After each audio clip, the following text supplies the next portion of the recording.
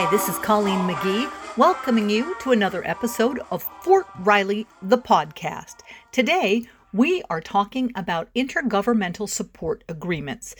At a ceremony on August 30th, officials from Unified School District 475 and Fort Riley signed an intergovernmental support agreement for the design and build phases of on-post facilities. These facilities are not limited to just school buildings, and the agreement will have a positive benefit on the budgets of Fort Riley and USD 475. Intergovernmental support agreements were put into place by the Department of Defense in an effort to build collaboration between military installations and their communities. The goal? Streamline acquisitions, cement partnerships, and build long-term savings for taxpayers on both the local, state, and federal level.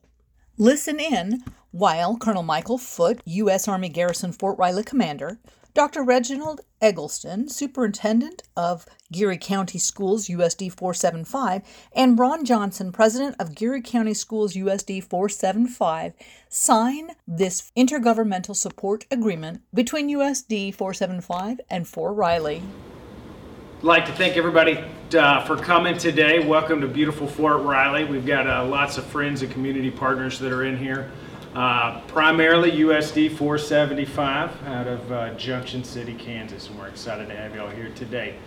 We're going to cover a signing of a new IGSA, so an Intergovernmental Service Agreement. This is the fifth one that Fort Riley has with our Flint Hills partners, and this is a big deal because this allows not only better efficiencies across the garrison, but it ties straight in and shows immediate benefit for our school district right here in Junction City. I'll pass it over. Well, we appreciate the opportunity to partner. It reinforces what we already have, which is a good working relationship. As you know, we have 4 elementary schools and 1 middle school on post. We are already collaborating and making sure that we ensure the quality of life for our soldiers and their families. So we just appreciate having the opportunity to be here and sharing this endeavor as well.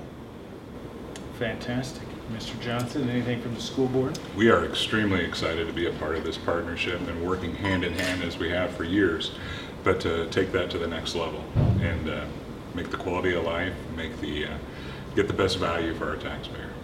We're excited. Well, I will, with that, I guess we'll go ahead and sign this agreement. Thank you very much. Congratulations. So to close out, again, thanks to everybody. There's a lot of people in the room that have fingerprints all over this. Ron and I get to sit up here and celebrate it and kind of be the face of it, but we really appreciate all the hard work and coordination that's gone from the city to the school board and then back to my team and then all the way up the Army MCOM chain to our commanding general signing off and saying, hey, this is something that absolutely benefits Fort Riley and the families and soldiers that reside there. So thank you all again for coming today. We really appreciate it and look forward to doing business with you all in the future. Thanks so much.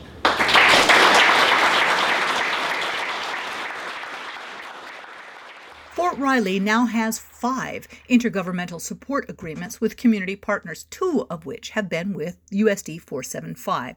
The most recent one is expected to yield the most savings over its lifespan.